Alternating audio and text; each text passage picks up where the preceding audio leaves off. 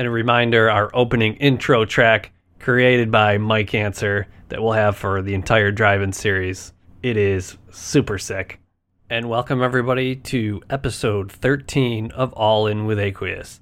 I'm your host, Mike Lon Memo Minio, and welcome back everyone as we cover day 2 of the Transit Drive-In series that took place at the Transit Drive-In in Buffalo, New York over the summer. Again with me is my co-host and lead guitarist and singer, Uncle Mike Ganser, and he brings a lot to the table, and we'll get to that in just a moment. Just a quick few housekeeping items before we go. We are a proud partner of the Osiris Podcast Network, which you can find at osirispod.com. Recently, Osiris is putting out a new podcast that covers Phish history called Undermine, all the way from the very beginning, interviews with people that were there. Really great series. You'll learn a lot. I'm actually going to have a featured spot in that going forward, and I'm looking forward to doing that, so keep your eyes out. We're also a affiliate with Jambase, which you can find at jambase.com. They run a great podcast over there, do some great coverage for Aqueous all throughout this pandemic. They've been giving them some nice publicity, so make sure you're checking out our friends over there. Now let's get to our podcast here. Make sure, actually one more thing, you can, of course, check me out on Twitter at Lon Memo, and I also run an Aqueous one, which is at AllInWithAQ, and then we have our website, which is allinwithaqueous.com. So here we go. Day 2 of the Transit Drive-In, which of course was the one-song second set, half in, half out. Mike and I sit down, and we actually recorded this in December, so it's a couple months late. I had to go back to work. And then I actually got COVID and kind of knocked me out of commission for a little bit. So getting this to you a little bit late, but it's totally worth it. Mike is just fantastic to work with and talk with. And we get into all kinds of stuff. All the history of the different songs that were played that day. The decisions made around choosing them those days. Mike's rig, his pedals, what the band is thinking, how they're jamming. Everything. Old stories Mike has on the band members. You're going to learn a lot, and you're going to really, really enjoy it. I listened to this re-editing, and I just blown away just how good Mike is at this. So we have tons of music to play through it, so it's a little bit longer. There's probably 30 to 40 minutes of different clips that we've picked out to play for you.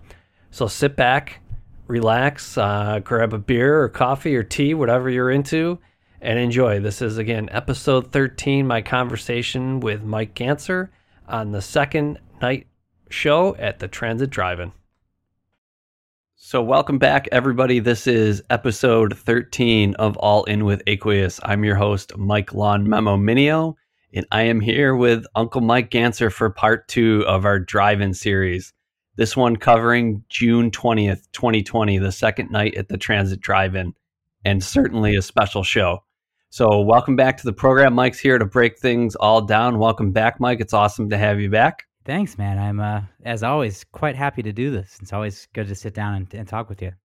So we'll catch up just real quick with Mike. We're recording here on December 11th, and it's been a couple months since we did part 1. They played some drive-in shows, some shows at the Ardmore. So why don't you talk about kind of what was going on in Ardmore? You did those shows, and you did the drive-in show on Halloween with Talking Heads. Yeah, man. And I would say both of those circumstances were quite unique. Really the specifically the Ardmore shows were unique because it was really our first time playing in indoor settings since before, COVID sidelined our touring. So it was kind of surreal, I mean, and the shows, they had allowed, I think, 10 tickets to be sold. So there was 10 people in the room, socially distanced. And then they had a big screen up to show us everybody that was streaming the shows at home over Zoom. And so it was really I feel like this year has been kind of awesome in the sense, as far as just for having somehow new experiences. I mean, for all the years that we've played, I've never played in front of a really dedicatedly small audience, in at least an intentionally small audience.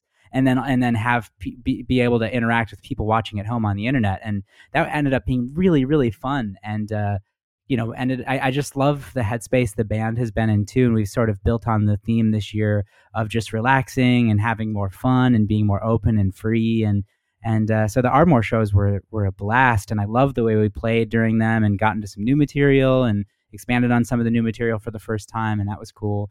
And then the last drive-in show of the season was funny because it was on a Saturday, and the day before it, the Friday before it, in this area that we played the show in, it was about 55 degrees on the Friday, and then it was about 34 degrees on the Saturday. And I remember all of us were just astounded at the change that happened overnight and wished we could flip-flop the days because just playing in that weather is challenging for a couple of reasons, some of them being physical. Of course, you're just, your hands and your limbs are tighter and more uncomfortable, and it's a bit harder to move around fluidly. But also, it can get a little finicky with like both drum tuning, guitar tuning. When the like, even for my guitar, like when the wood of the guitar is exposed to that level of coldness, I suppose it changes how the guitar interacts and tends to be more out of tune and stuff. But luckily that ended up kind of going great, and I think we were so grateful to play and to have this unique circumstance, and like I think kind of knowing that it was going to be the last one of the year also really made us just who gives a shit about the weather, kind of, like I think when we were sound checking, I was like, how the hell are we going to do this is like really pretty cold. And then by the time the show hit, I wasn't even thinking about it. And I was there. It was freezing, and it was crazy. I give our fans credit for sticking it out with us for that, because it really was pretty cold.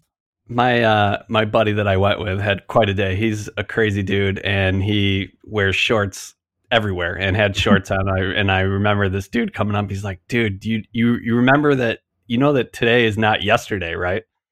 Because referring to those 55 degrees out, he's like, "Yeah, dude, I just don't like wearing pants." And he's like, "Yeah." And then later he lost his wedding ring at that show. That was the same guy? That's my same buddy. Yes, he's one of a kind, my friend. Wow. Dave Loss knows him now, coming over to my house. It's so his wedding ring did get returned to him. They found it. I heard, which was pretty amazing. So shout out to that's kind of amazing. Shout out to the Silver Lake staff, and what an awesome venue Silver Lake is, or the Silver Drive-In. What a great time I had at all those shows.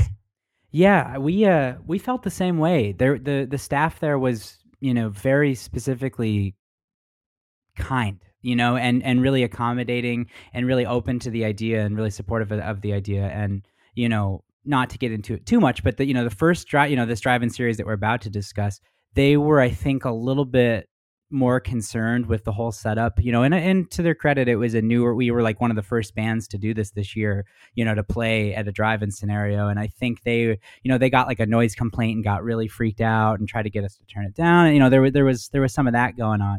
Whereas like at the Silver Lake Drive-In, it's almost like naturally enclosed by like the way that the trees are lined up, and just the whole staff there was quite a bit warmer. And I feel like that energy does impact, the way the band plays, because the whole day, if, leading up to the show, there's a lot of tension or concern or, just any of that type of energy floating around, it's impossible to not be impacted by that, whether it's conscious or unconscious. And, at this other drive-in, the Silver Lake Drive-In, it was just the complete opposite. Like we were out, having a ball there. I was skateboarding in their parking lot, and, and they cooked us all this food, and they were just so kind and welcoming and hospitable. I feel like those elements do translate to a performance. I feel like you can kind of hear that. Sure. So you did cover Talking Heads at the last show, and talk about how that went down, and how much fun that was to play. Yeah, man. It's funny because, with Halloween, there's a lot of different ways to approach it as a band, and, you always want to do something that feels fun and something that will be a little more entertaining and unique, because it's a holiday, it's an event. And, this year, just with the circumstances being so different and with us being in less of a flow than we normally are of our touring circuit, we really kind of were back and forth on what we wanted to do. And a lot of ideas got thrown out, back and forth, between the band members. And then at the last second, Rob was like, I really want to do like a Talking Heads thing. I think we would crush it. And he's like, but I want to be the front man and I don't want to play drums. And I was like, okay, sure. And I feel like it's worth noting that, I feel like Rob has really truly come into his own in terms of I think it takes a little bit of time to really feel like, when you come into a scenario like Rob did a couple, almost 4 or 5 years ago now, it just takes a minute to acclimate to how everything works. And, I think it's just, I guess the point I'm trying to make is it's been incredible watching him really come into his own and feel so free to, bring ideas to the table and be just truly a band member, and he always has been. But I feel like watching him do that night, like, and just like having fans see more and more sides of him, and seeing him become more and more charismatic and open with who he is, like at the shows, and being more of himself, has been a real joy for me, because Rob's a really great dude, and he's a really funny dude, and he's also incredibly talented. Like, I mean, I feel like he can command a stage as a front man. He can sing. He can, and it's awesome to see him become more than just the drummer. That, because he is more than that. And so the Talking Heads thing was cool, and it's funny because it really came together last minute, and it required all of us to go to work really hard to make sure that we were ready to actually rehearse. Because I think if the show was on a Saturday, I think we decided on Monday or Tuesday that we were going to do it. So everybody had to run and learn those songs, and mind you, we've all listened to them a bunch of times and are very familiar with most of them. So it was not terribly difficult to throw it together quick, but at the same time, there is a lot of nuance to that music, and also, we brought in our old drummer Nogel to fill in the drums while Rob was just doing the David Byrne thing, and so kind of even getting an opportunity to reacclimate, with him, and luckily, when you've played. When Nogel was in the band, and so it's kind of like riding a bike. We knew his energy and his cues, and he fit right in like nothing had ever changed. So, but it was a blast, man. I always love having the opportunity to get into someone else's music like that, and even like where improvisation is concerned and guitar playing is concerned. Like, I kind of try to apply some of the approach of the music, that we're covering into the improv as well, so kind of thinking about some of those guitar lines and the way that the guitar is utilized in Talking Heads music is sort of what I was trying to bring to the improv as well. And it was just fun as hell. And luckily they had brought me in a space heater that I could keep turning my hands to every 45 seconds. And so I I did fine with the cold, and the show was a blast. And I'm really glad we had that experience, It was, for me, I've known Nogel for quite a long time, and watching him, and I've always loved the way he drums. He's an animal, and it was really fun to get him back for a set. And agreed, Rob was just incredible leading the band, and he had all the movements down, and he's got that big voice, and it was awesome. It was just a lot of fun. Like, and I thought it was a good combination of really awesome music that was, smart improv style, but it was just a blast, and like that's really cool too. Yeah, man. I appreciate that. I couldn't agree more. How was it playing with that giant head costume thing that you had, the antler reindeer death mask that you had? Reindeer death mask. It was fine. I purposely chose a mask that didn't have the mouth covered and that also had decently sized eye holes, because at this point I've had enough experience playing in a mask from the other side project that Evan and I have with Aqueous' other old drummer, Nick Sonricker, called Boss Tweed and the Carpetbaggers.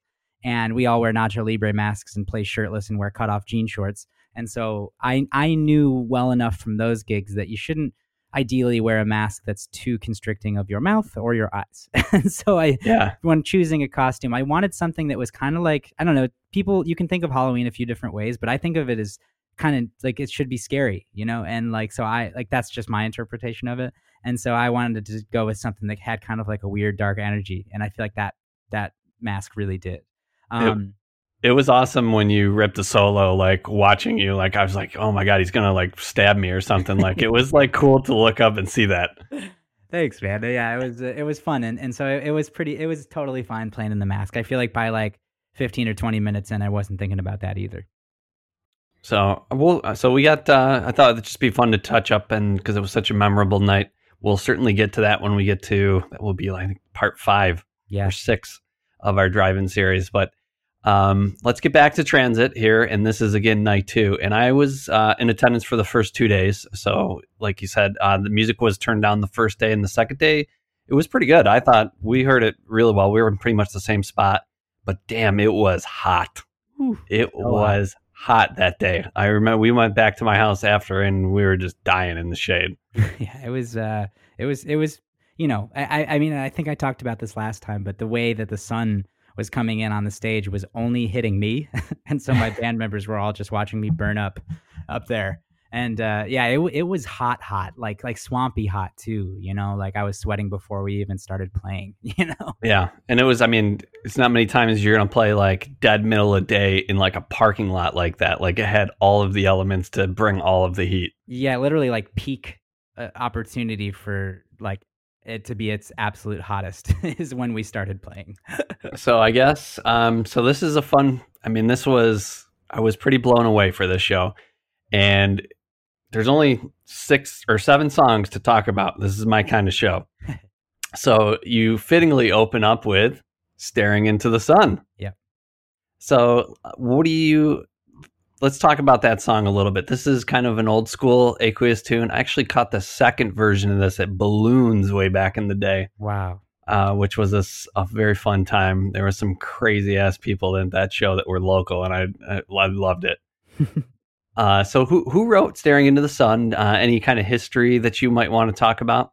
Yeah, so that's a Dave Loss epic there, and I phrase it like that because I feel like there's been a couple of times over the years where Dave has written these kind of monstrous tunes that are very thematic and very, I don't know, and even maybe dramatic. You know, like they're almost theatrical to me, and I love that. In fact, I've been kind of encouraging him to write that way again because he has this knack for creating these, I don't know, like I'd maybe call them musical landscapes where it's almost like a whole little world you're invited into.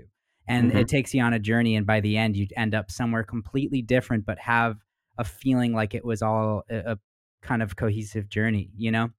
And I love playing songs like this too because they're challenging, you know, like we can't, there's you know, songs like that we don't keep in our repertoire as often because A, I don't think you want to overdo something like that, and then B, you know, they require a lot more rehearsal because there's just, you know, I remember when we were working on that song back in the day, I think its working title was Riff Factory because there was just so many parts, you know. And I think someone called it that like as a joke, and that was the working title until we decided to actually pick a song name. But I love the way that Dave writes, and there's a lot going on there, and yeah, and you know, of course, like with what we just described condition wise for the weather, it felt kind of appropriate to open up with that, just because we literally were staring. So something that I noticed. So this is a composed song. I mean, I think you've jammed a little bit on it, maybe in between the boxes a little bit at some point. Yeah, here and there we have taken it out a couple of times, but it's not one that we commonly do that with. You know, just because even, you know, I think on the record, the song without any jamming at all is already 15 minutes. You know. Yeah.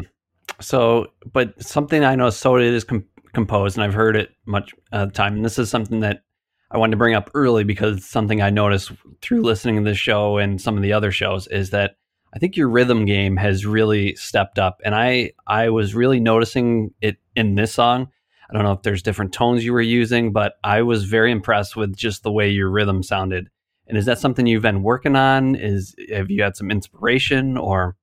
That's a good question. And I feel like a big part of that answer, honestly, is really just in the guitar that I've been using. The Fender Strat has been, you know, I mean, was the guitar I learned how to not this exact guitar, but the Fender Strat style guitars were what I learned on and what I've by far spent the most time on in my career as a guitarist. And you know, for a while I was kind of going back and forth between different models and just, you know, experimenting and trying new sounds, because really every guitar that you play will inspire you differently, will make you play a little bit differently. And I was having a really nice time over the years, like just experimenting with that, kind of only to come full circle back to the Strat, where I kind of recognized after some reflection and listening back to things that my kind of quote unquote voice on the guitar came through the clearest on that instrument. So I've kind of, you know, resigned myself to just being a Strat guy, and which is great. There's really no sacrifice in doing that. I you know, it was just more of a personal commitment for me.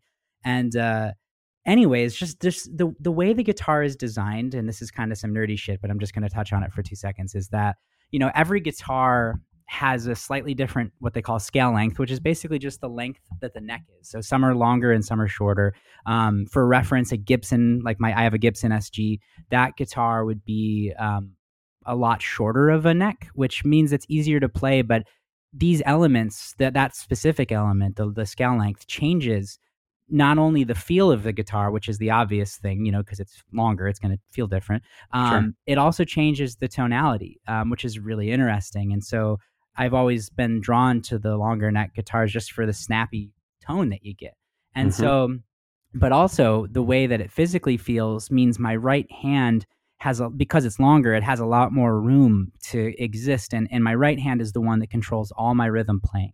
And so I noticed when I played the shorter scale guitars, I would do a lot less of that intricate, kind of funky, like John Frusciante, Chili Peppers, James Brown funk guitar playing. And that has always been a pretty big foundation of my playing. And so I think the past couple years prior, when I think a lot of people were finding Aqueous, I wasn't doing that as much. But in the beginning, with the fan, like you and Darren and a lot of the guys that were fans from the early days, would know that was a pretty big staple of my playing. And so Sure. I've been kind of just coming full circle this year in a lot of different ways. And that's one of them, is just kind of recognizing that as a strength of mine and focusing on it again and letting it out again, I think it's been great, and I've noticed it multiple times, specifically in the Talking Head set that we'll talk about down the road. I was very impressed with your rhythm playing, and it's great to dance to. So I was really digging it. Thanks, man.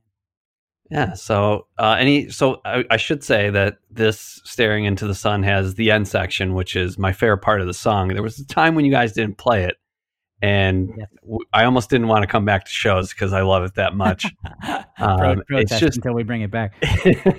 It's just amazing when the band breaks down completely and then Dave comes back in with that piano, and the way you guys fill in around him I think it's one of the coolest sections in all of your catalog.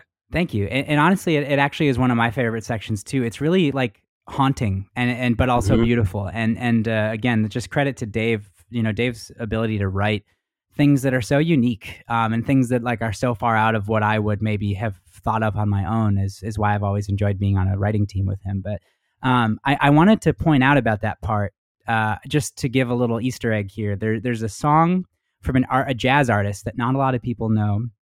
His name is Aaron Parks, and jazz guys know him, and he's not.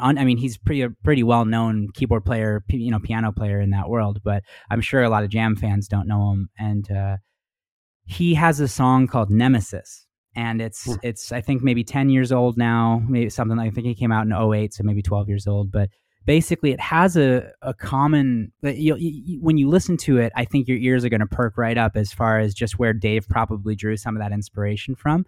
And it's this technique where he basically plays the piano and finds a note that can be repeated over all the chords, and holds that note with the right hand and then shifts chords with the left hand. And that's kind of what Dave has going on. He's got that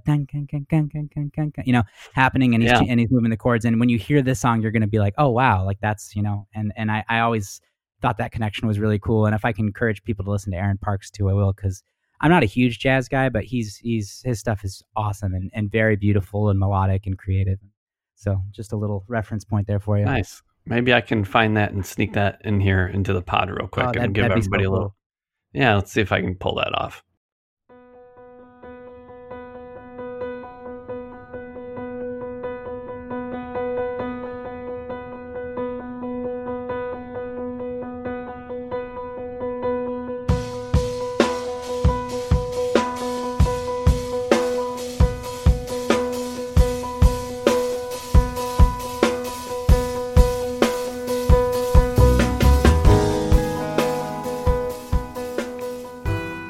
So anything else on Staring Into the Sun? Classic. It was awesome to hear, and I thought you guys played it really well. Thanks. Yeah, I thought that was a particularly solid version, and it just felt good. And a lot of times too, so we haven't, I don't know if we've ever even used that as a set opener before, but it brought like a specific energy to the rest of the set that I really liked. So you had no set list again for this whole run, right? That's correct. Okay.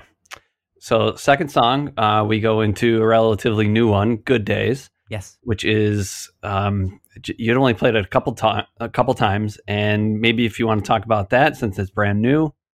Yeah. So with that song in particular, it is really new, and it was one that Evan wrote. He wrote the music and the lyrics, and it was funny because when that happens, which is often, and we've talked about this before, Evan actually has quite a bit of writing credit for both music and lyrics in our catalog, which I think would surprise a lot of people because I think a lot of times people just assume whoever is singing is the one that wrote it, but Right. what's funny about that one is Evan wrote the whole thing.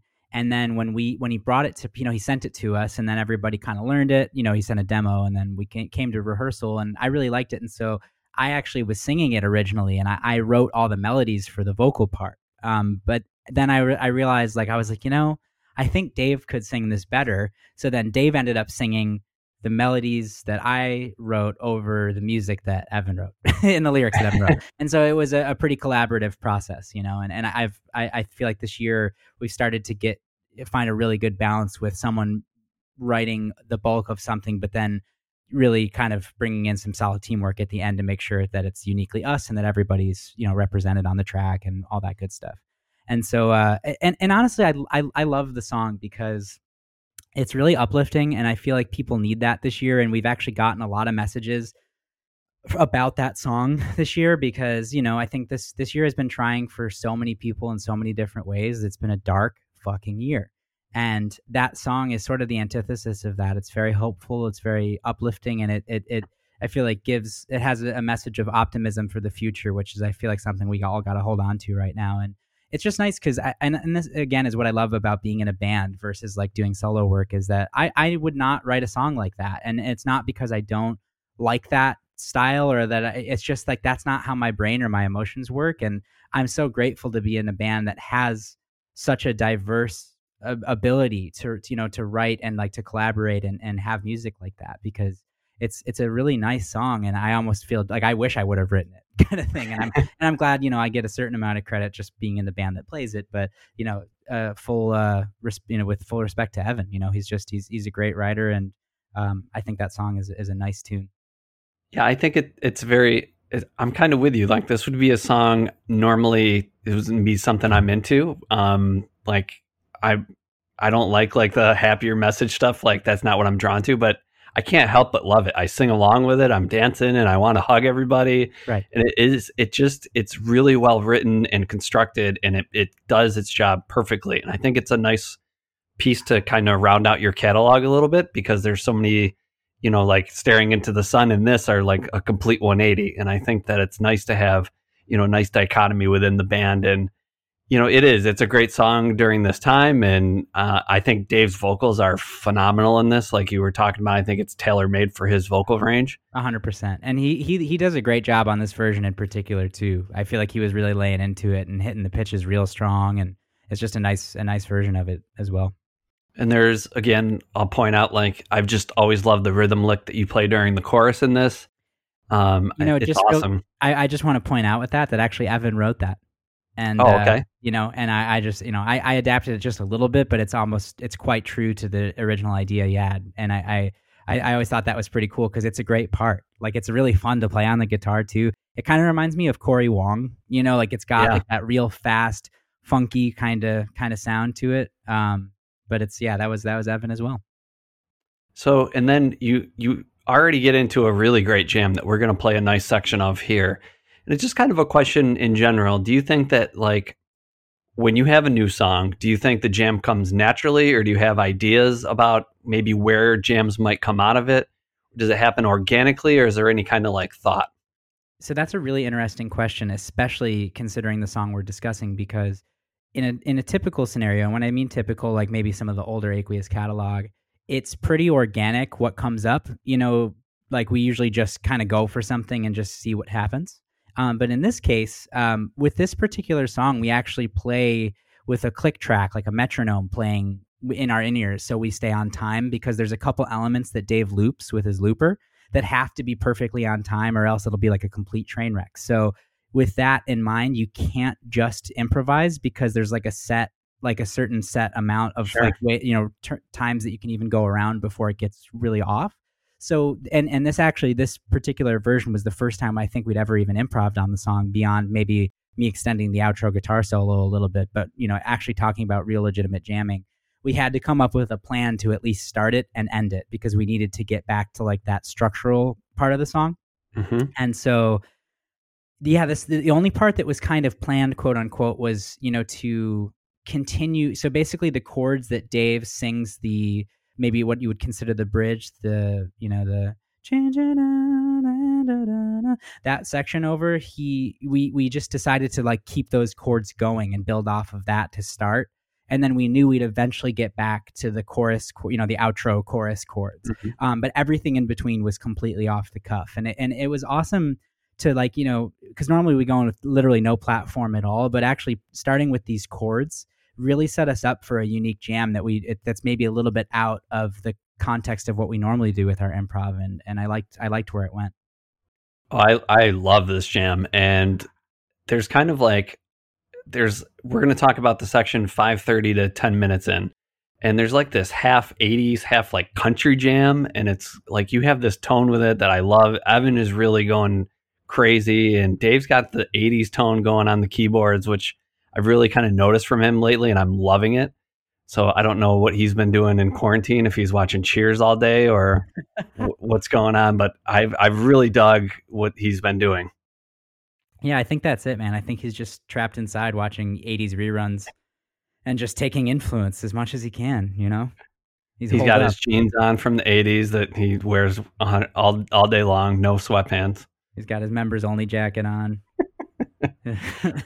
So there's a lot happening here, and it's really cool because upon revisiting this, it was really fun to hear some of the specific interplay between Rob and I, because he's kind of the one moving between like how this really feels. Because, I feel like we all respond, as far as a texture is concerned with where that's moving, so if Rob starts doing a kind of more 4 on the floor dancey beat, then usually Dave is going to gravitate towards his synth, and I'm going to usually start repeating a lick and kind of getting more trancy and getting more inside that style of music. But what was funny about this instance is that Rob kind of he was sort of dancing between like you were saying, more of a country thing, doing like the kind of snare drum country sound, and then jumping between a 4 on the floor beat. And so my approach to my guitar stuff I would follow him. I'd hear him start doing that, and I would start busting out like just little kind of country licks that were somewhere in between country and dance.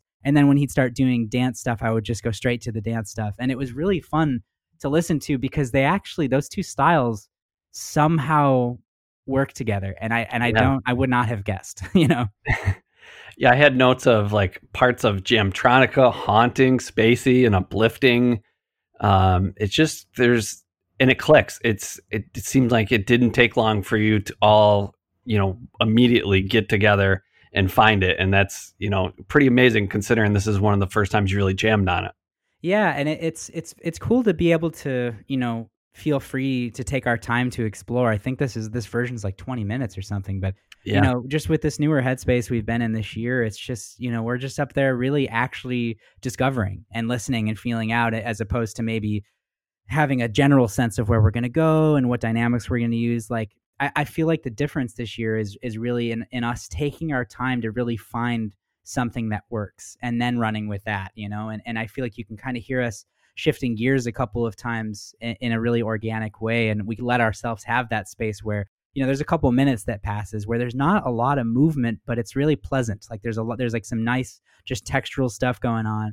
And then when we kind of decide on more of the uplifting dance thing, Dave kind of really pushes that over the top with, he's got this looper system now, and it's for his keyboard. So basically any line he plays, he can, as long as he gets the timing right, he can set that on a loop and it just repeats. And then he can do that a couple more times. And then all of a sudden he's got this real incredible like wall of sound built that makes my job so much easier as far as having to be creative and fill space. Cause then I can just focus on the simplest melodies or just really pretty uplifting, scarce stuff. And so it's been nice to see, how even some of these new tools that he's brought into his rig has changed the dynamic of how we improvise, And I'll give just a quick shout out at the Ardmore show. I think it's the second night. There's a Mosquito Valley there that it's like a 13-minute jam, but Dave does this exactly what you're talking about, and this amazing jam that I can't stop listening to breaks out. So if you want to hear what Mike's talking about, that's a good one. Yeah, So, that actually, just as a quick side note as well, that was one of my favorite jams this whole year. it's unbelievable. So, all right, we'll talk about that another time. Yeah. So then we anything else on Good Days? It's a great version. We're gonna play 5:30 to 10 minutes here. Yeah, no, I'm excited for people to hear it and revisit it for those that were at the show or have been listening on Nugs. But yeah, check it out. Okay.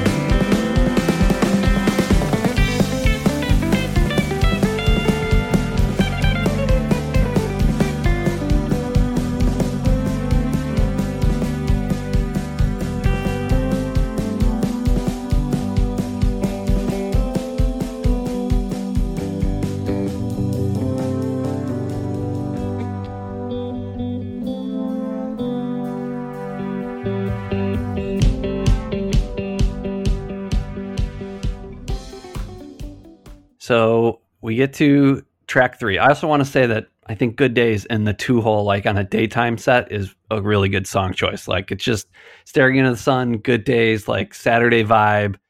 Again, it was such like a reunion being with everybody and not seeing music. Like I think you guys did a great job capturing like, what I wanted to feel and hear, at the show.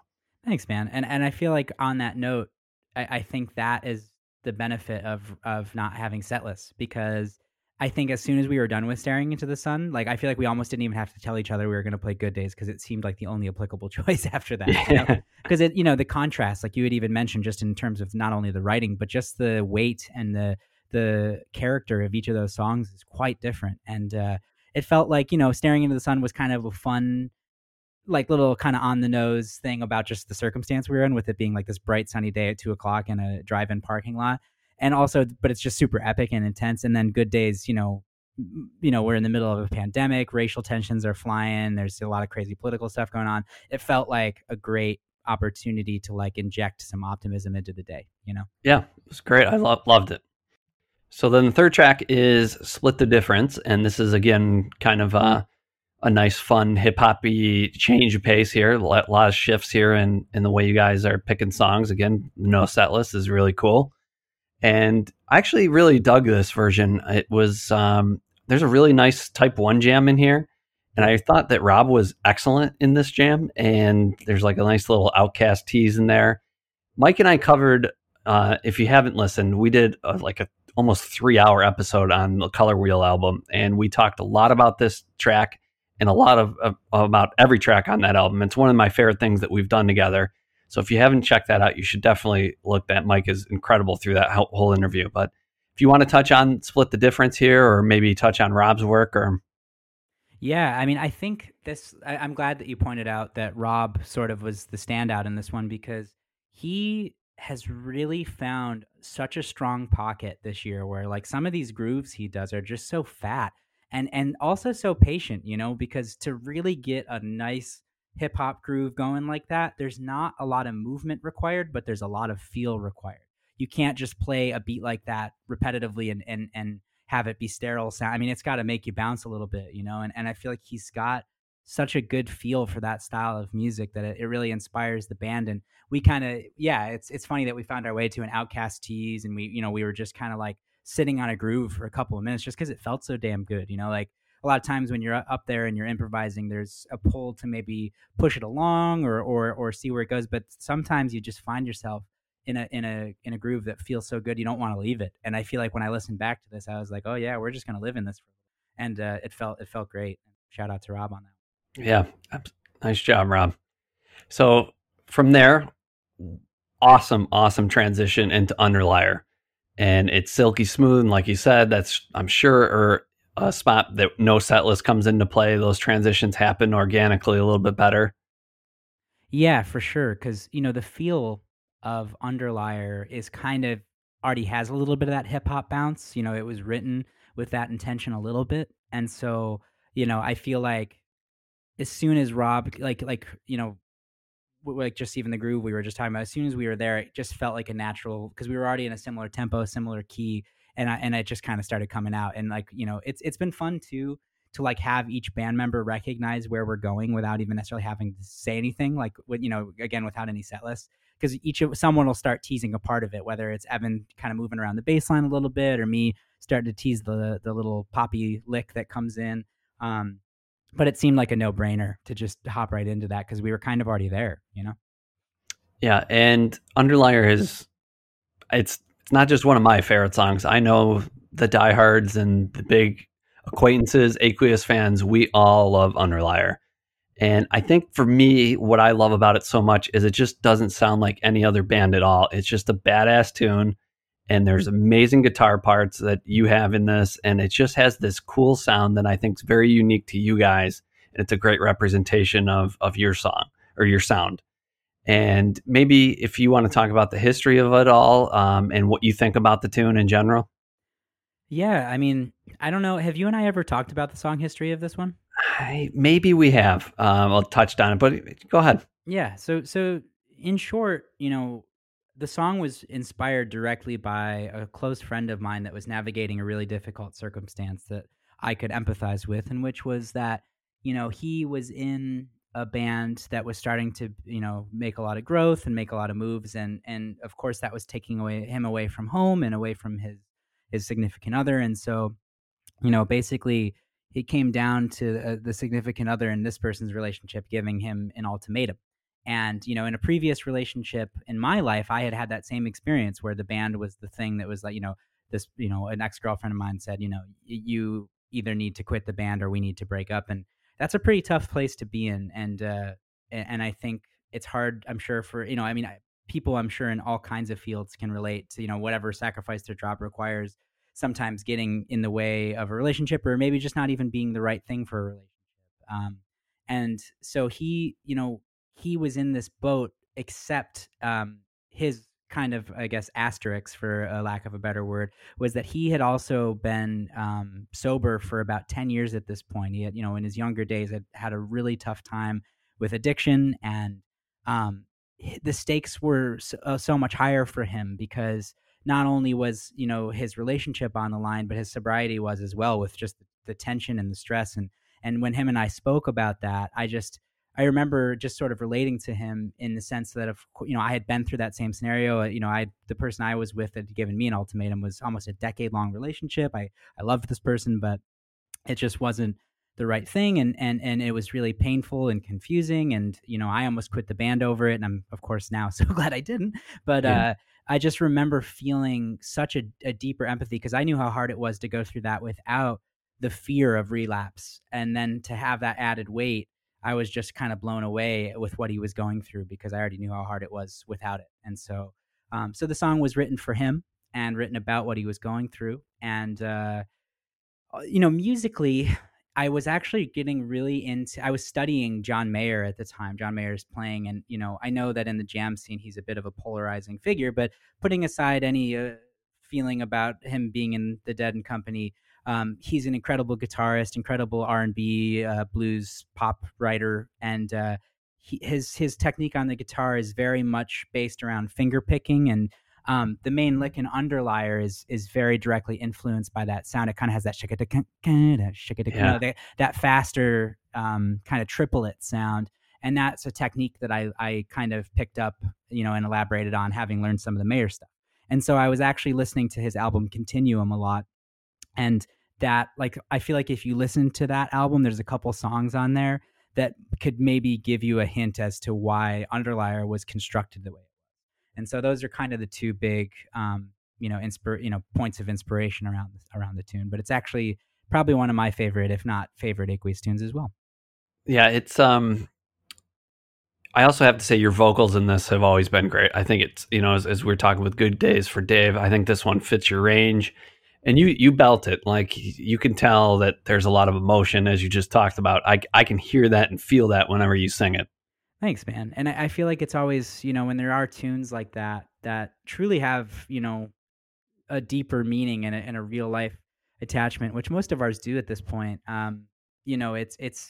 It's kind of a nice relief and a reminder of some of those emotions. And I feel like I always try to tap in to some of those feelings when we perform it. And I don't even have to be very conscious to do that. It just kind of comes out. The song is that for me. It kind of, and that's the amazing thing about music, just as a quick aside, is that, writing music is one way to capture a moment, but also, like, just the music that we all love and listen to and associate with specific times in our life is, I think, such a big part of the experience of listening for so many people. I can hear a song from my childhood and be brought right back to this, sounds and sights and smells of that moment. And this song is kind of both of those things for me, because I wrote it, but it also represented that time that I knew he was going through that, and I was just kind of coming out of that. And so it is emotional for me. And there's certain songs when you guys start that I immediately get excited for, because I know the jams and what a lot of times they'll end up kind of going for, and just the effortlessness in the way that you move there. This is certainly one of them. Underlier, there's just been so many great jams. Kitty Chaser, All In, just to name a couple. But when Underlier starts, I'm always excited, because very rarely is there not a version that I'm really getting into. And this, again, is a little bit shorter than some of the versions, but this for what it lacks in length, it brings it. And we're going to play the entire jam. And I really, really dig this. I think, again, we'll mention Rob again at like the 9:30 mark. He goes full crazy Hulkmania. And then I thought you ripped, and I thought Evan was great. Just a really, the jam's only about like 6 minutes, but it really gets a lot done. Yeah, thanks, man. I remember feeling like it was a nice rendition. It felt like it had like a unique kind of energy. It was full of energy. I feel, and I feel like it kind of had this like sort of, I don't know, it just was a little more up than some of the other versions. Sure. So we're going to play the entire jam here of Underlier, which is from the 5:45 mark to the 10:35 mark.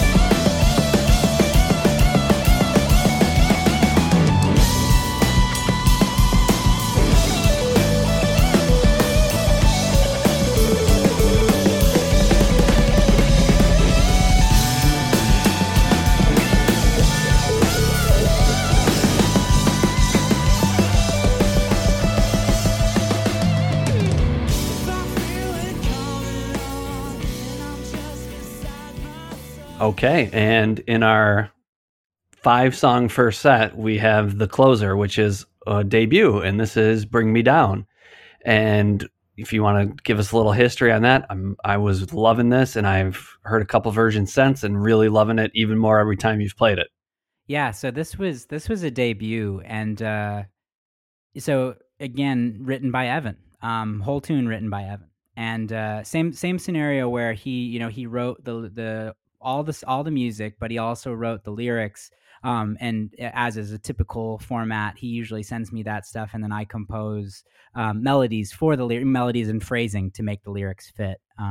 And so that was kind of the collaborative process here, and then everybody kind of found their feel and vibe on it. But it was interesting because we started work on the song like maybe a week prior, so there wasn't a lot of time. Like Evan had sent it, and it kind of sat in the email while we were kind of working through some other things at the time. And then I remember going back and listening through some of the stuff that was, we have like a demos folder in our band Gmail, and I remember listening to that, and I was like, God damn, like, and I think maybe he had mentioned like, hey, like I have this one that I think would work if you guys want to check it out again. And I did, and I was like, this is sick, like this is so awesome. And I feel like it's kind of an interesting representation of us.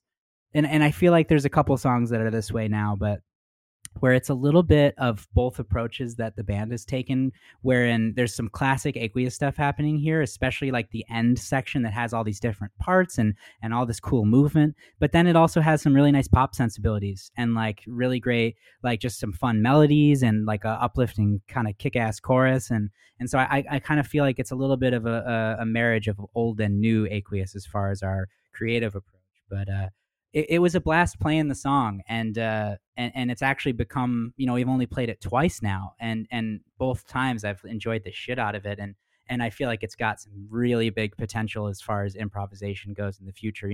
This time we mostly just played it straight with extending the end a bit, but yeah, I think it's a really cool song, and I'm just like I mentioned before, I'm just such a fan of Evan's writing that it's been nice to get more of his stuff in rotation recently. Yeah, I think the other version is the Ardmore, and I think that's 30 minutes. So yeah, exactly. So yeah, Bring Me Down. I'm on board. This is my kind of thing. So it's funny you say that. I actually have in my notes that this song just makes me happy. So good, good. I feel like somehow like Evan's songs tend to do that, and I feel like that says something about how he sees the world. And I think it's a pretty awesome part of his personality. I think Evan makes people happy. I would say that Evan's a pretty nice guy. I would go out on a limb and say that. Yeah, I don't think anyone would disagree. So 5 songs. I mean, you cover. You got Good Days and Bring Me Down. There's a nice dichotomy right in words right there. But kind of all over the board. Anything you want to mention on the first set before we have a lot to talk about on the second set? No, I think we should dive right into set 2. Okay, so set 2. So 1 song, half in, half out. So you did this on, we should kind of maybe do a little history. The Rochester show, what was the venue there? Anthology, which was, oh God, that was such a good time. So that was the first time that you did an improv set. And then you did 2 1-song sets for Live from Out There. And, right? Am I? Yep. Okay. And so we get here, and this is the first. So that was like an improv set. So this is really like the first live setting of a 1-song set. Yes. And how did that come about? How did you guys talk about that? Was somebody's idea, or did you just decide to do it on the spot? And maybe talk about how you chose half in, half out. Yeah. So it was interesting. We, going into the run of shows, it was going to be our first time playing since March, and so we had noticed that a pretty dramatic shift had taken place at our rehearsals, where we were really just starting to improvise a lot more and just kind of being more engaged with that. And we just, we had tossed the idea around because, like you had mentioned, we had done them previously, on the Live from Out There stuff, and it felt pretty good. And we thought like, okay, like what if we, and it seemed like it was resonating with our fans too. And so we thought like this would be a fun way to like make this a very memorable experience for everybody and do something we've never done. And, I think the fun and anxiety of improv set is that it could be good, it could be solid, it could be awful. You know what I mean? Like it could be anything. And that's the joy and the fear of it. And So in this scenario, we couldn't we hadn't we talked about the idea of doing a one song set somewhere over the 3 days, but we really weren't sure where, and we didn't know exactly what song we would use. We talked about it. Everyone was throwing out different ideas, and I think we just decided that day, like everybody was feeling good, and the band was it was day 2, so everybody, the nerves were gone, and everybody was pretty settled into the weekend, and the first set went great. So we were like, I think this is probably going to be the spot for the one song set, and we were going back and forth on what tune it should be. And I think it was I don't remember if it was Evan or Dave that said half in, half out, because we had actually talked about having it be Good Day, like earlier in the day, and then we ended up just playing it, and so that was off the table. And then Evan said, I think it was Evan or Dave, and they said half in, half out, and I was like, wow, like that's kind of I remember being like maybe unsure if that was the right one. And then I thought about it more, and they were saying, they're like, well, there's a couple different sections in it, and so there's a lot of places, to maybe construct some different types of improv. And I was like, pretty damn good point. And they're all, also the fact that it's a song that gets a little less love and is not like a huge staple of, it's not like Origami or Kitty Chaser or more, the songs that we're mostly known for. And so it was kind of just like a last minute thing. And I remember like literally like putting my in-ears in on the side of the stage to walk out for set 2. And they were like half in, half out. I'm like, okay. and then we did it. And it's funny you say that, because I, looking back, I've always dug the song. I remember seeing it in Rochester and just thought it was great. And it would, if you had given me like the choice of 50 Aqueous songs to pick for a one song set, this might have been 51st. As much as I love it, it just doesn't, like you said, doesn't resonate on the radar like Kitty Chaser or Origami. Like you said, those are great examples. But in retrospect and especially during, I was like, this is perfect. And I'm so happy that you did it and picked a song like that, because it's now turned in, like, I have this amazing memory attached to it now. And it's amazing how music can do that. And seeing one version that is so memorable can change the way you feel about it. And so now this is like one of my favorite songs, and I appreciate every single part of it even more than I used to. So I love the fact that you chose something like a little bit out of left field like that. Yeah, and I think that there's just also been sort of this culture now within the band of taking more risks, doing something that's less of a sure thing. And we didn't know, I liked I thought the logic behind it lined up, but there's still like there's a pretty good chance, like even just our own perception of how jamming in that song goes, we haven't really jammed in it at all previously, and I think that actually kind of served this opportunity, because it was kind of like a clean slate. There was nothing to fall back on. It was just like wide open territory. And I think, from a fan perspective is, like you taking risks. And, we were talking just before the show that I've just been loving 2020 as far as what you guys have done as a band is there's just no substitute for improv and the fact of not knowing what's going to happen. And so I think, like you said, from a fan perspective, it's like, all right, I've really not heard a jam like this. And I mean, I didn't know at the time you were going to jam it out for, 90 minutes. But it just, as it got deeper, I'm like, it's just the unexpected in not knowing where it's going to go and having the trust, as a fan that you guys will lead us and it'll be amazing. I have no doubts about that, but you still it's like a leap of faith. And like you said, you never know where it's going as a band. That connected energy of like going into the unknown.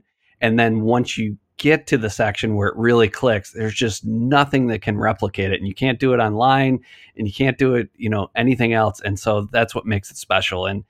And that's, I think, why we all crave the jam band community as much. No, for sure. I couldn't agree more. So we'll talk about this amazing jam. I have it broken down in some sections, which is something that I do as a nerd here on my spare time. We start with the compose section, which is about the first 6 minutes. It's spacey. I thought you had some like cool echo effects going on that normally I don't hear as much. I don't know if that was something you noticed. Yeah, it's actually a new effects pedal that I've gotten for just this year. It's called the El Capistan Delay by a company called Strymon. That's an awesome name. Yeah, I know. And it's got a totally different a totally different character than the type of delays that I've had previously, and it's been allowing me to kind of get a lot more of like a spacious kind of like 80s style. Like I kind of think of like U2 or like Run Like Hell from Pink Floyd, and like it has more of that kind of old school analog tape delay sound. And it's been inspiring me to play like totally different, with a lot of my rhythm stuff and a lot of the just textural stuff. And I've really loved it. It's cool that you picked up on that.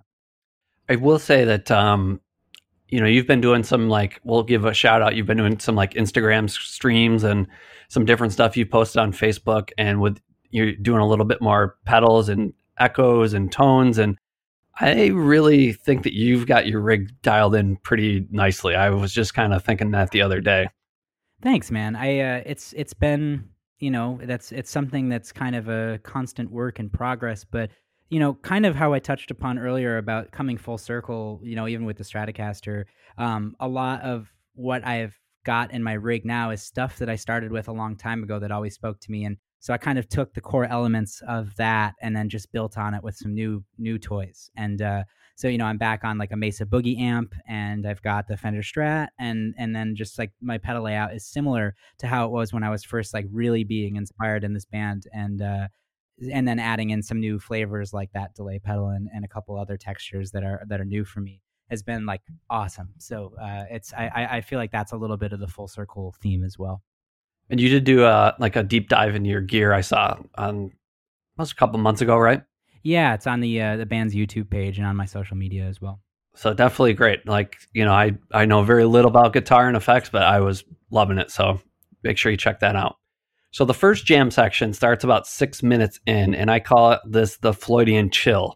And this runs for about 4 minutes from the 6 minute to the 10-minute mark. And I kind of have it as like a dark, slow, and spacey start. And then by the 8-minute mark, it's really Floydian to me. And it's kind of a jam where my mind just kind of drifts, which I really like to do, and just zone out for a little bit. And then it kind of builds into like a nice deep groove.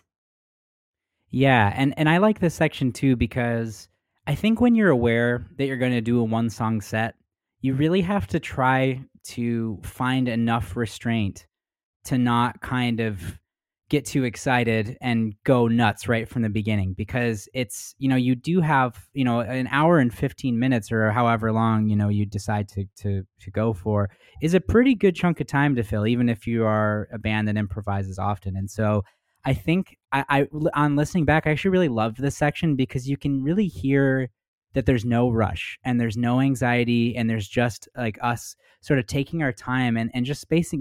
We were spacing out for a minute too, and it's more textural and spatial. And I love that because I feel like that sometimes, especially the length that we elaborated on that for, feels like new territory for us. I feel like it was, in previous iterations of the band, we touch on that stuff, but I think we're always afraid to just dive into the water with it. And I feel like these days we've just really been settling in and finding those textures and spaces. And I like how Dave and I interplay on guitar here, because there's a huge contrast between our tones.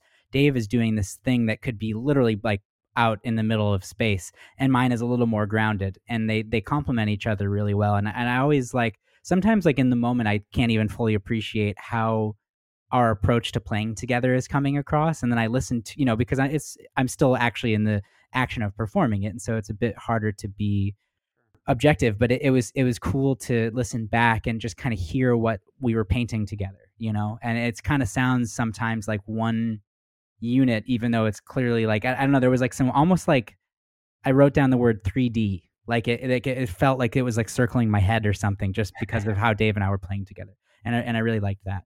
And also, like, I like how you talked about Floydian. I feel like Rob is really doing a kind of a Nick Mason sort of just slow, steady ride cymbal kind of drifty thing, and Evan's following along with him, and it's got a really nice feel. So, you touched on Rob here. I definitely noticed him throughout the entire improv. I mean, to play 75 minutes or whatever it is, your drummer has to really make a lot of tough decisions and push things in new directions. And I thought he was calm when he needed to be, and really push the envelope when he needed to be on the flip side. Yeah, I completely agree, man. And one thing that really stood out to me was his ability to control our transitions. And if you listen in this, coming out of this section into where we kind of shift into a more straightforward kind of funky thing that kind of has remnants of like a 2020 style groove, or that type of feel. You can sort of hear him foreshadowing that feel earlier, and they kind of, it was making me smile because I could hear him taking us there. And I feel like that's one thing we've tried to be conscious of in the past couple of years, is to not do like a ripcord scenario where you're going from one thing that feels really good into introducing something completely different on the drop of a dime. Like sometimes that's really cool, but lately we've been more interested in a slower transition and stuff that feels more organic.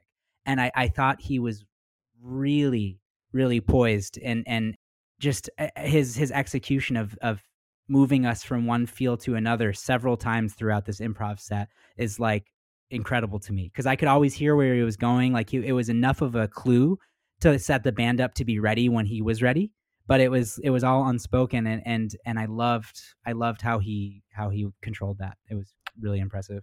Agreed. He's great, and like you said, the way he's grown into the band, and I think it's all on display in this. So it'd be fun to play every single section from the improv, or the half in, half out, but we're going to kind of try to condense it a little bit so this isn't 5 hours. So we'll go to the next section, which I called Turning Up the Heat. It has like a 2020 vibe, your song 2020. And then I thought Dave really starts to bring the heat here a little bit. It kind of takes shape on the 10-minute mark to the 16-minute mark. And there's a repeated guitar lick here. There's a little start-stop. And then Dave kind of gets a new direction going. And then Rob starts to push with that. And it's really cool, great groove. And I think this is where I texted you this, and I actually texted Dave, where I'm like, okay, Dave is really kind of crushing here. Yeah, I feel like this is like his like really big guitar moment for the day even. I feel like and this is what I love about Dave. I feel like he kind of has this unassuming demeanor just with the functionality that he plays in this band. I mean, he's moving between these instruments, and he's got a pretty humble stage presence, but like when it comes time to like really fucking let it rip like that, he'll just destroy you, and he'll destroy me, and he'll just, it's the most amazing thing. Like it just makes me laugh, like, because and I've talked about this before, but I'll touch on it again. I can't unsee Dave at his locker in like 10th grade when he was like just this like such an unassuming kid, like kind of nerdy kid that was just like a good dude, but that would just had all the secret talent. He was like the leader of the golf team, and he fucking crushed at guitar, and he's just really good at everything. And but he's just such a reserved personality that he's never like really bragging about it. He's not forthright with it, and it makes it almost more fun for me, like to watch people like to watch their hair be blown back as this dude that was just kind of chilling in the background is all of a sudden the one like melting faces into the ground.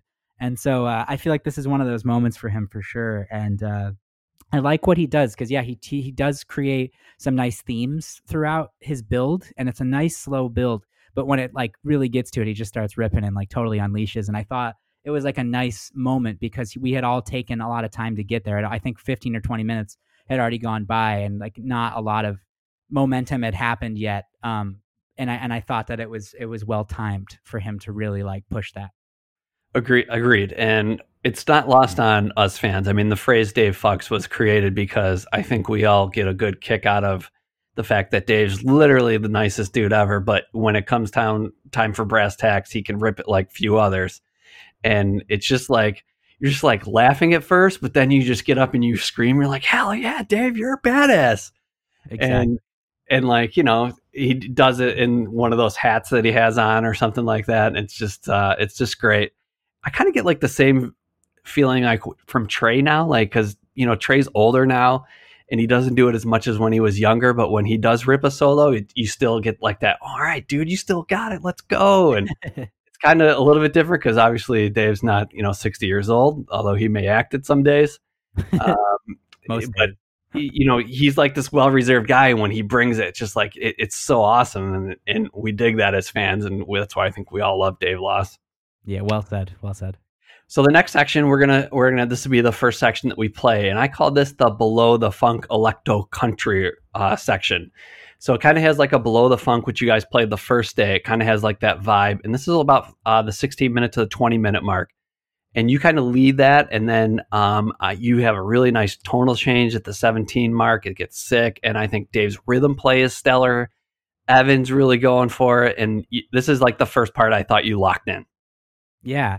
And there's a lot of interesting stuff happening here. So I feel like it's funny with Evan, like there's actually, this happens every show for me where he'll tease something and it should be so obvious what it is, but I don't know what it is. My brain's just not that good at recognizing them. And he knows that. So he'll kind of like have this shit eating grin on his face and he'll look at me teasing something and he'll know that I should know what it is. And I have to just tell a quick side story. There's this movie called Wolf at Wall Street. And a lot of people, I'm sure most people have seen it, but there's this scene in it where Matthew McConaughey, is teaching Leonardo DiCaprio's character how to like get by in the Wall Street world, and he's telling him about like he's got to do this much cocaine a day, and he's got to jerk off 3 times a day, and all this crazy stuff. But in the middle of it, he starts just beating his chest and going, and for some reason, Evan could not remember what movie that was from for like a whole tour. I'd walk up to him and start doing the Matthew McConaughey thing. I'd be like, and he'd be like, what movie is that from? And I'd be like, I'm not telling you. And I just like this went on for weeks and weeks and weeks. And then finally, I don't know if he got it or I told him or whatever it was. So then he knew it. And then like 6 or 7 months went by and I did it again and he forgot again. And we started the same cycle over of me doing like just fucking terrorizing him with this thing he couldn't think of. So I feel like his way of paying me back is by doing like subtle teasing all the time and then like smiling at me, like knowing I'm an idiot for not knowing them. Like, and later when we cover one of the shows, there's a really damning example of this where he's actually teasing a fucking song, a solo song that I wrote and sent to him to check out. And I couldn't get it. I couldn't figure out what it was. And so anyways, he starts teasing Below the Funk here, which I thought was funny because, we had made it such a theme the day before. And so he kind of returned to it. And you had touched upon a certain sound or effect that I got. And that is also another newer toy for me. It's a pedal from a company called Keeley, and it's called the Neutrino. It's an auto filter effect, and made that effect is made famous by Jerry Garcia. That wah, wah, wah, wah, wah. And this particular flavor, because there's a couple different pedals that will do that for you, but there's sort of some unique characteristics to each of them.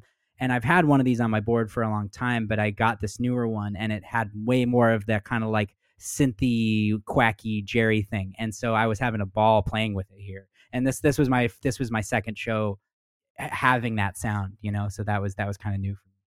Yeah, it's great. And I dig this section, and we're gonna start off with this little 4-minute clip. So this is 1631 to 2030 of the Half In, Half Out.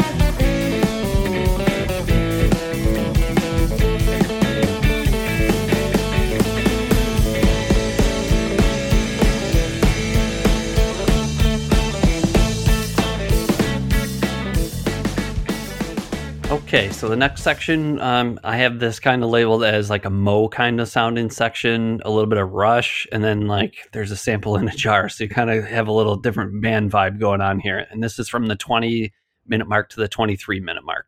Yeah, so I feel like this section is pretty funny because, like, literally, it is it is those things, and this is again Evan like just fucking with me so hard because he started playing the first 4 notes to Sample in a Jar right away. If you listen, and me and Dave don't catch on to it yet because we're doing this harmony.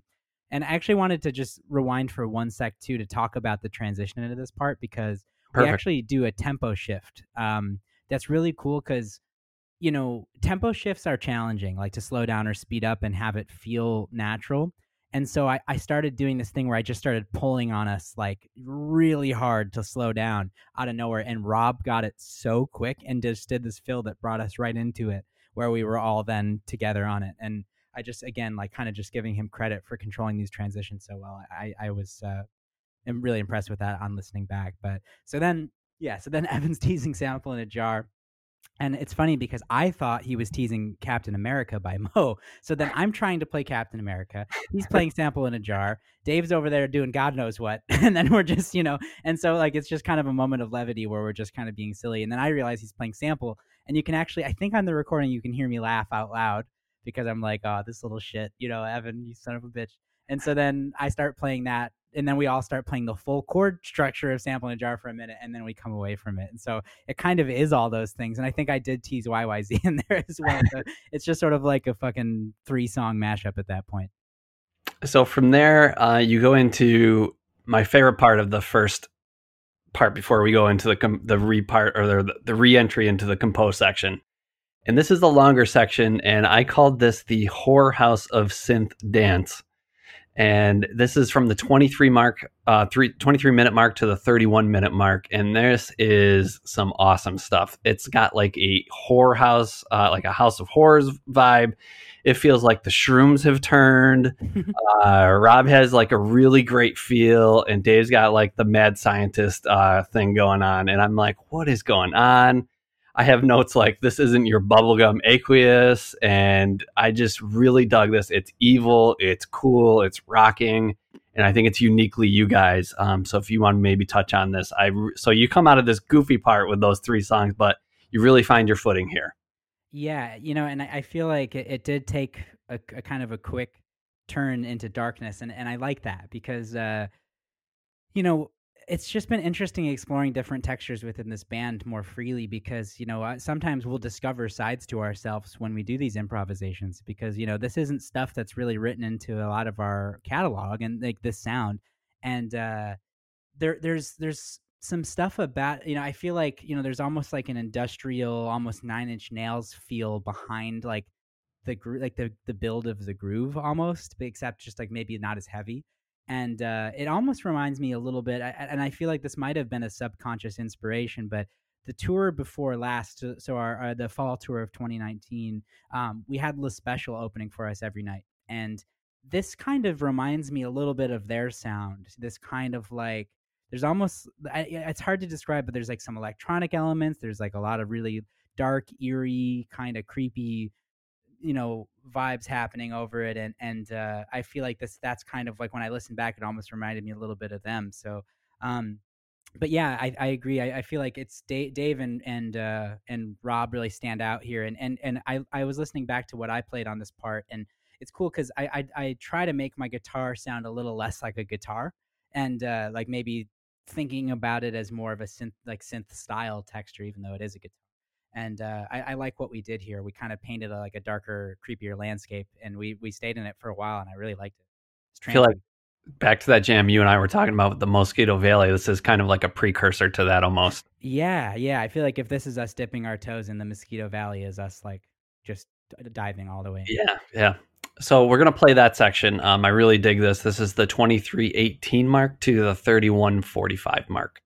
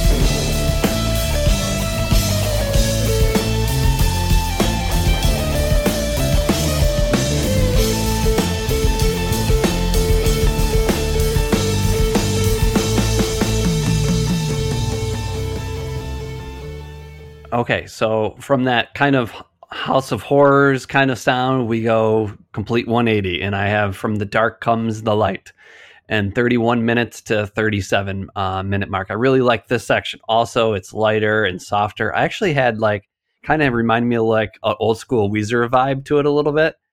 I thought Dave had some incredible tones here, and he was like from that evil section to this like haunting church melody. So it's almost like really dark, but kind of like a little bit of spiritual with the church, which I thought was like the perfect way to come from where you guys were to where you're going. I have notes like that you almost went Zelda-like about 35 minutes in there, and there's like a little bit more of a Floydian jam here. So this has kind of got like a lot going on. So I'd probably say personally, this is like my favorite section of improv that we've done. In you know, I think for sure for this show, this is my favorite part. Because this again feels like new territory and new levels of patience and exploration for the band. Like I don't think we've ever really had a jam that sounds like this, and that's cool to be able to say after being in a band for 15 years, you know. And I really there's something about this particular emotion that came out through this jam, and it's funny. I had not made a connection to Weezer until you said that, and then actually thinking about it now, it sort of does have like, it reminds me of like early Weezer, like some of their like I know the song that closes the Blue album called Only in Dreams has this like really slow, steady, open, washy ride cymbal build that goes on throughout the song, and I feel like I could definitely see that for this. It's not. I think they do share some DNA, but also, you know, what Dave was doing on the keyboards. I love how you describe that, and I think it's exactly right. It sort of reminds me of the song from the Beatles called Blue Jay Way, which is, it's pretty, but it's also kind of not unsettling, but there's something about it that's a little creepy. Mm-hmm. And even though it's beautiful, and I feel like Dave's texture that he chose there is not one he ever uses.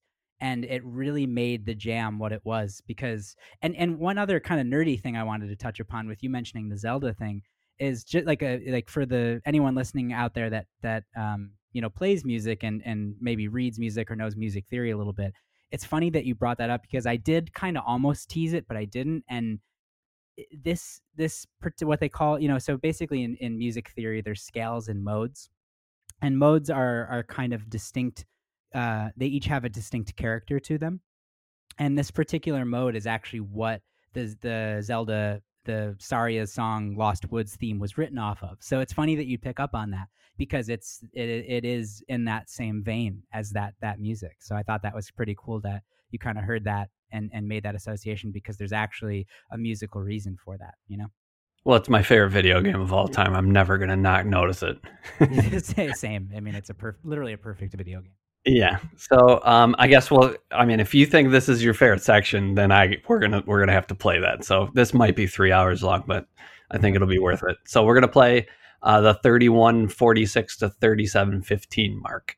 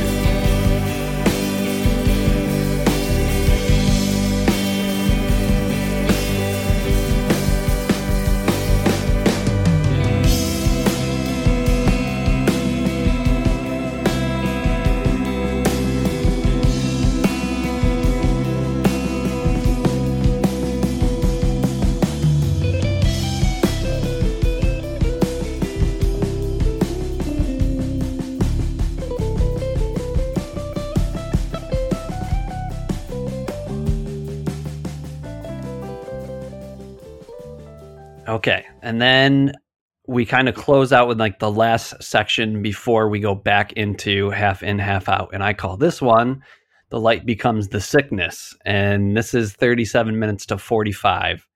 And again, a nice bridge, really good flow from section to section here. Dave goes to the piano, which is always something I love when he does. I think he's just really good on the basic like grand piano sound.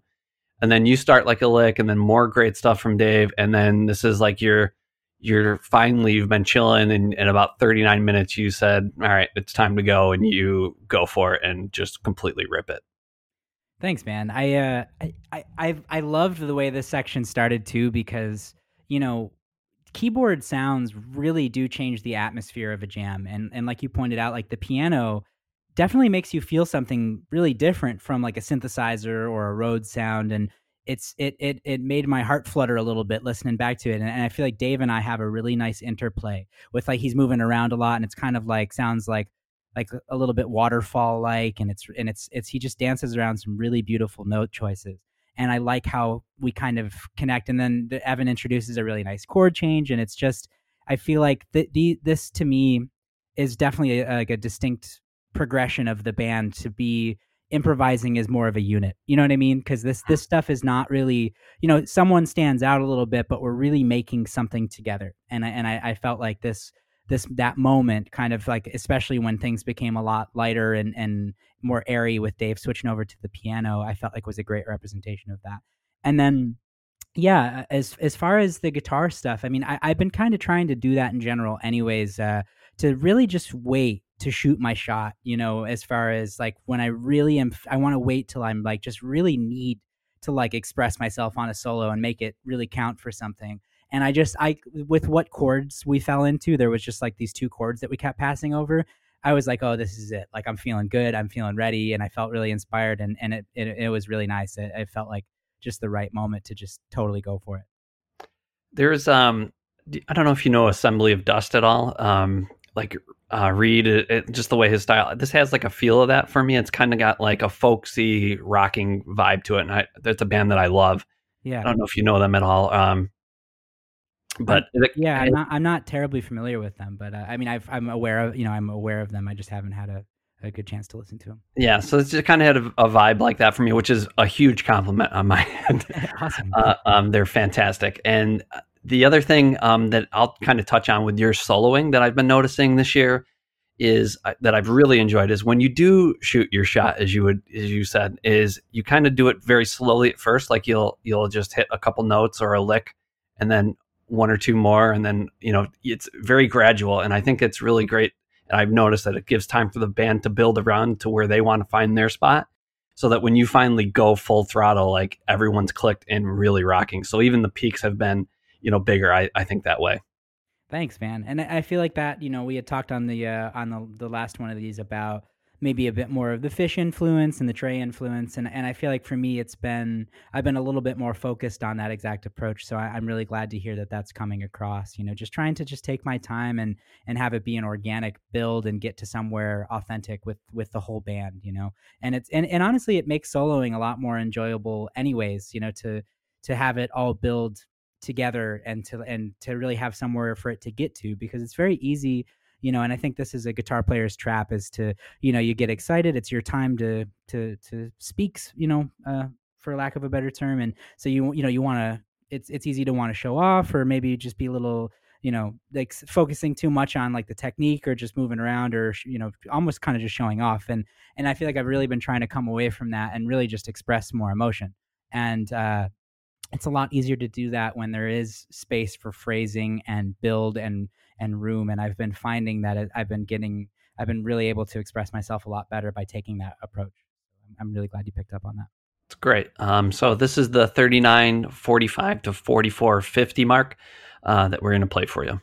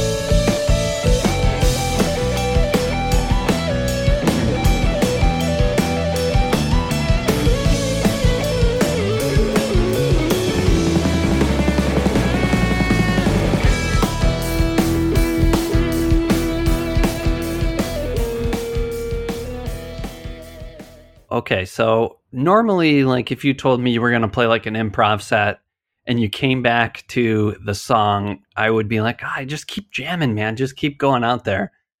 But this is where half in, half out really shines, in my opinion. You really went out there, but you come back to like probably one of the sickest parts in all of Aqueous, in my opinion. This really like death metal section of half in, half out. And it's like this build, and then you come back and it just slays here. Like the way that you come back in this section is so awesome here. Like it fits so perfectly, and it we'll see as we kind of go forward how it bridges the end jam here. So if you want to just maybe touch on this section of half in, half out. Yeah, so it's funny, we had talked earlier about staring into the sun, and this song, Half In, Half Out, is another one of Dave's kind of longer, more epic composed pieces of music, and this one was pretty collaborative too. And if I'm remembering correctly, it's been a couple years now since we wrote the song and worked on it, but I believe Evan wrote the riff that we come back to, the So awesome. I think that was an Evan riff, and so that's one of my favorite sections to play of all the Aqueous stuff too, because I use this effect that brings my guitar down an octave, and it's an effect that was actually utilized a lot by Tom Morello of Rage Against the Machine. And so I'm kind of, just to get that real kind of heavy, girthy, thick kind of metally tone. And every time we play this, it just feels really good and powerful, and it's always like just a cool thing to drop into. And then when that section ends, it actually goes to an even heavier section. And it's this stuff is a lot of fun to play, and I like that our catalog has these different types of moments because as a musician, a lot of times people are in bands that are of a singular genre, and for me, my influences are so wide and diverse, and I love heavy music and it's like, honestly, like the best word I would use for it for me is just fun. It's fun as hell to just play some heavy, massive, sludgy riffs, and this is like one of our ones that's of the most satisfying. So every time we get here, I'm pretty excited too. It's very Boss Tweed like. Yes. Oh yeah. So we come back there, and then you branch back out into the improv territory. And the first section, I call it like a Californication. Like this had like a Chili Pepper vibe to me for like 3 minutes as you go back out there. Yeah, so we were definitely like quoting that directly because I like played it. I played it by accident, and then Evan played the riff that goes along with it on the bass. And again, giving me the shit-eating grin, and I was like, "All right, I guess we're doing this." And then so we did. We just played Californication for like and just danced around the theme of that for a minute or two, and that was really fun. I feel like that levity is pretty important in this type of thing because when you're talking about jamming, at this point we're approaching an hour mark, and it's a lot of creativity expounded. It's a lot of communication expounded. And sometimes it's nice to just like lighten up and be like, just have a moment where it's like, we'll laugh and kind of reset.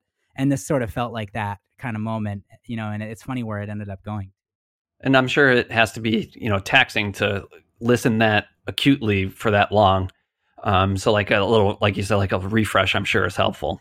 Yeah, just like it's almost like a palate cleanser, just to take a minute and just breathe, because it's sometimes when you jump from section to section to section, you don't want to play all your cards, and sometimes, it's like with anything in life, like if you try it something over and over and it's just you're getting to a point where it's really no longer productive. Sometimes you just need a little break, and then you sit down, and then all of a sudden it's easy again.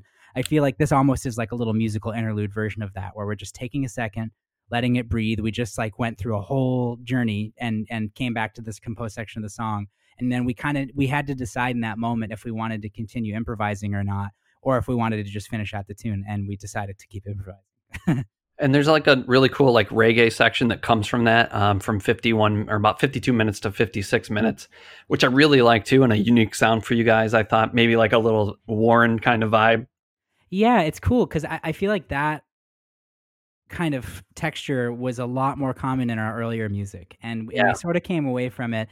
And because there's some really specific characteristics of reggae in terms of how it's built and constructed, and a lot of it's down to the type of beat the drum plays and the way that the beat that the guitar, that it's, you use upstrokes, and so it's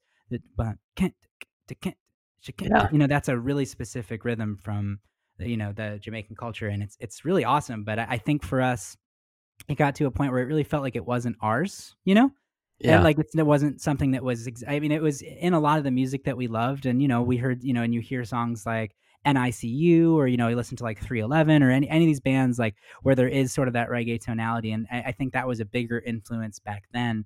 But sometimes it's nice to just still dance around in that feel, and it always feels really nice. I mean, I know for me, like I listen to a pretty good amount of reggae, and it's pretty fun music to play as well. And also, at that point we'd moved through a lot of musical themes, but we had not touched on that at all, and so it felt like still kind of searching for fresh territory and pulling for fresh ideas. I think, I don't know, I'd have to listen back even one more time to see who brought us into that. I think it might have been me, like doing like one upstroke, and then Rob like responding to it immediately by playing a reggae beat, and then we were off, But well, whatever it did, what came from that is my favorite section of the whole improv, and easily one of my favorite things you've ever played. And it's kind of the last section in the improv, and I actually called this the hose, which is just like the highest form of gratitude in the Phish community you bestow upon a jam. And I also called it the cure for COVID. I was just in the moment, completely losing it, just full dance, something that I've been missing for quite a long time. And this goes from the 56-minute to the hour in about 2 minutes. And this is just full locked in. There's like, you kind of branch off this reggae vibe. You start out with a really nice plan, and Dave's rhythm play is absolutely incredible. And then by about the 57-minute mark, I just think you're all completely locked in. There's a rhythm lick that you play that I think is incredible and memorable. And that's what I think, I look for in jams. Is there's a lot of stuff that I'm geeking out on, but years later, when I come back and I think about a jam, this is the section I'll think about because it's memorable. It's something that sticks in my head. We've talked about like you find it and you lock it down, and it gives everybody a time to process it and then dance to it. So like this is that section for me. Yeah, and I would have to say that this was probably my favorite transition of the whole show. Just because it really was not something that I could have ever really planned too much. It just sort of happened so organically that I was almost like thanking my lucky stars in the moment. Like I was just like, how the fuck did we just do that?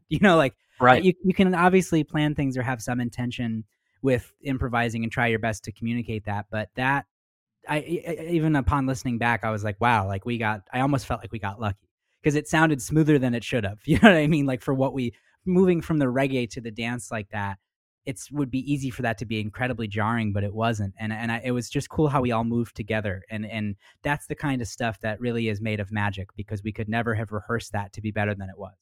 And so, yeah, I love that section. And it kind of goes back, like me and Dave both have some really interesting rhythm playing going on. And I feel like this is us sort of at our best of being a 2-guitar band that can interact as a unit. And I liked what we were doing there. And this was kind of me going back to, what we talked about earlier with some of my faster rhythmic roots and, playing the Strat a certain way. And I feel like I was really tapping into that by the end of this section. Yeah, I think, and what's with these sections, and I think the growth of you guys over the years is when you do find something that's like you said, you're thanking your lucky stars. So that's like the hose. That's when we're all sitting there in the audience going, holy crap, this is it. This is what it's all about. And I think what you've done better as a band over the years is once you find that, you don't move away from it too quickly. And that can be like a very, you're very antsy to try different things. Everybody's got different ideas that you got to expunge. But when you find it, locking it down and making just slight adjustments. So it's like, you're sitting there and you're like, this is awesome. But like, you can't do it for too long, but you just make like a half step or a little half beat change to it just to make it a little fresh, but still keeping the integrity of the vibe. And I think this is just a completely great section to showcase that. Thanks, man. So this is the 54-minute mark to the hour and 2-minute mark. This is a nice little 8-minute section here.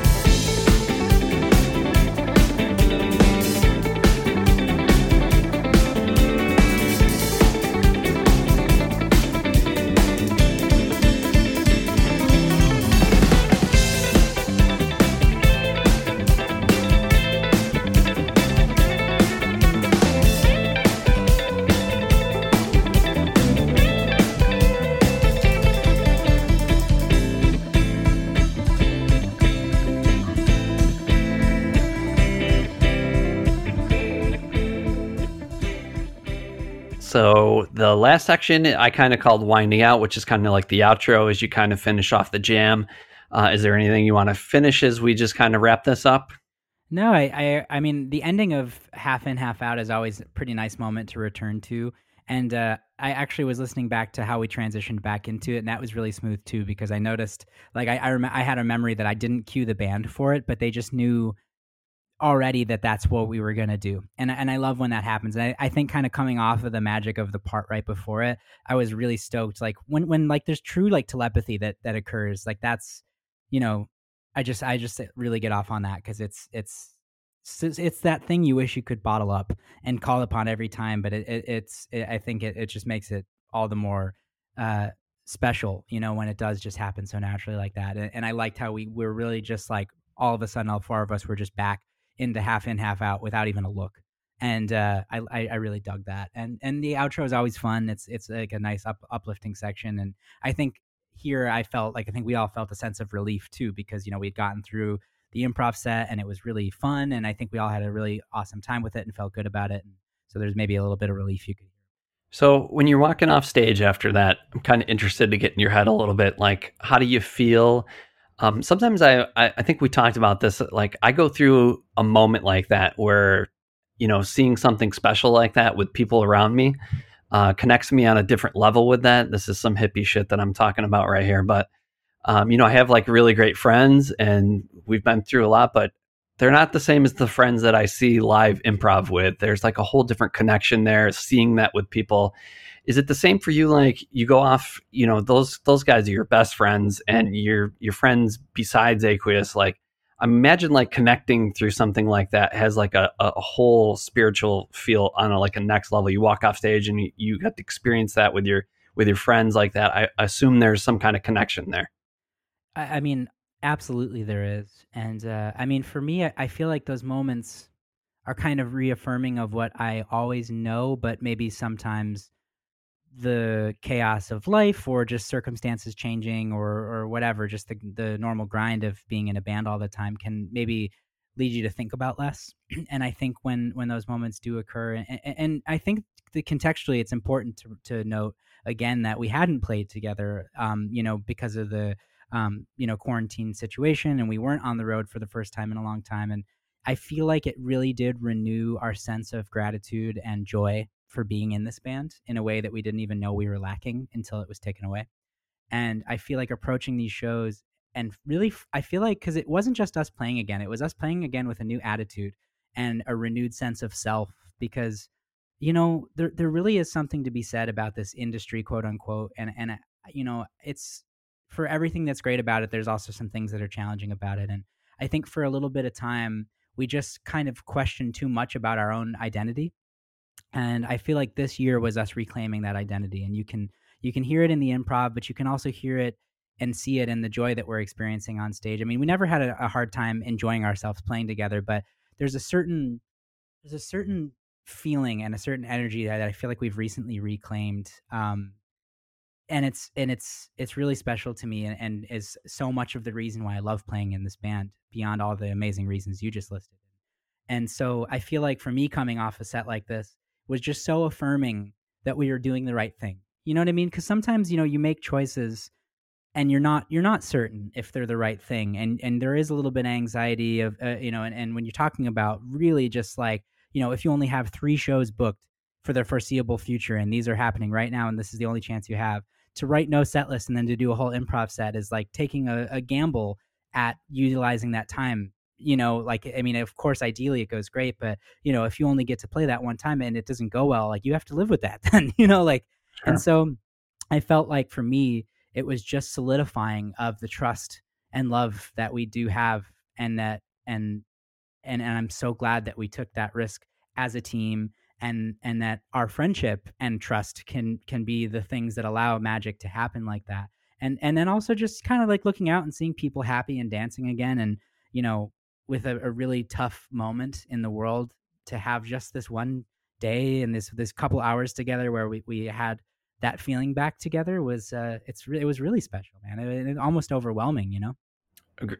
Certainly. I mean, it was everything I had been missing for a very long time. And, I've seen a lot of shows, and that one hit me as profound as any of them. So, as far as a gratitude, it was, I was so happy to be there and have such a great time. So it was special for sure. So I'm glad that you guys took the risk as well.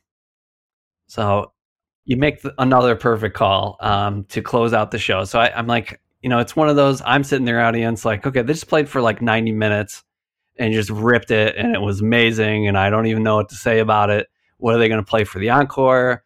And you absolutely went off the deep end and brought out Freedom for the first time in a long time. So what was that? Who made that choice? And I know you love some Hendrix, and you can hear it when you play it. Like, you must have just been going over the moon. Yeah, I think I'm trying to remember. I believe that was my request to do Freedom, because I had been listening to, I go in phases with Hendrix. Like, I mean, he's top 5, possibly even top 3 for me of all time. And for me, I have a very strong connection with my late father, who was like just the biggest Hendrix fan. I mean, literally to the point, and we've talked about this before, but he used to wake our family up every Sunday with Foxy Lady, like blasting, and so Hendrix was just ingrained into my experience growing up. And then of course, to my connection with my dad, especially when I became a guitarist. And, he just, it just was so meaningful to him. I mean, I remember just watching him, like getting chills on his arms, like listening to Hendrix stuff and hearing him like explain like what he thought each thing meant. And he was just like so passionate about Jimmy, and that was infectious for me growing up. And so I became the same way. And we knew that we wanted to, because that weekend was also Father's Day weekend, and but again, with us not writing set lists, we had talked about playing it for the Sunday, and then we weren't really sure where it was going to be placed, but it felt really on point to play it there, just because we had just done this really long out there spacey thing, and it's like, this is just a song that kicks so much ass.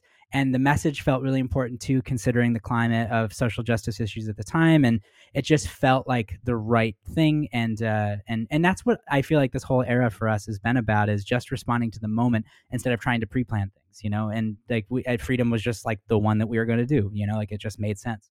And so when we went out there, it felt awesome, because that song also is pretty challenging. There's a surprising amount of movement in it, and Hendrix in general is not easy to emulate, both in his writing, in his guitar parts, but also his vocals. I mean, he had a really unique voice, and but honestly, I felt pretty comfortable in that wheelhouse, and yeah, it felt fucking awesome. And it's such a different type of song than the Aqueous catalog too, that it, like, I don't know, it felt great. Yeah, it was the perfect choice. I mean, it took me a minute to get it. One of my buddies who was at his like second or third Aqueous shows, he got it before me. I'm pretty sure that's Hendrix, dude. And I'm like, oh yeah. and then I was just like, all right. And then you crushed it. And like, I think your sound and Hendrix's sound are very similar, so I think it's a good fit for you. And it was awesome. So it was a great choice. Again, what a way to wrap out. That was the 7th song in the entire show. So you played 3 hours and 7 songs. I mean, it's what I needed, man. I was very thankful to be there. Us too, man. Us too. So that's night 2. Anything that you want to touch on? I do want to say one more thing. I gotta give props to Dave, like as a whole. I texted you this when I was breaking down the improv set. I thought Dave was just incredible the entire time, from whether he was on the keyboards to the piano to the rhythm guitar to the lead guitar.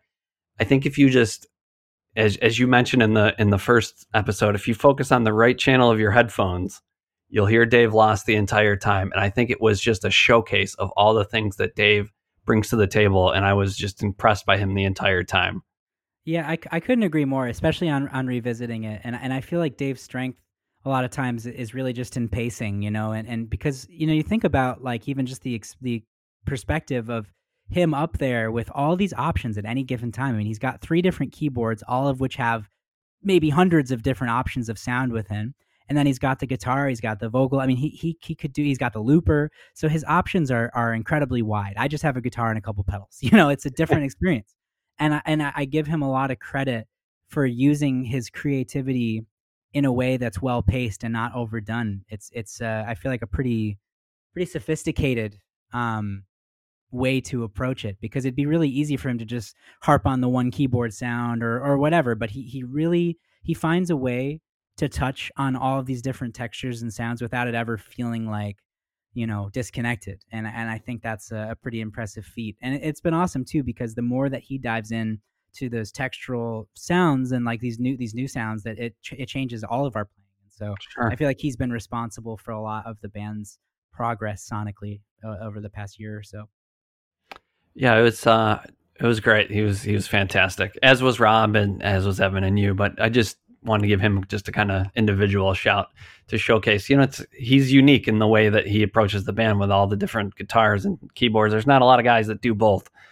So, if you want to know what makes him special, I think that improv set showcases that. Absolutely.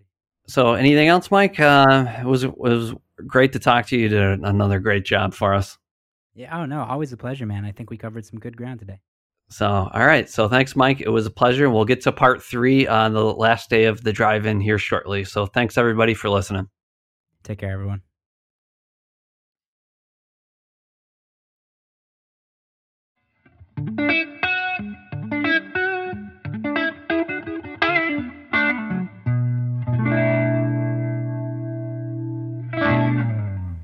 Hey there, this is Mike Ganser of Aqueous, letting you know All In with Aqueous is part of the Osiris Network.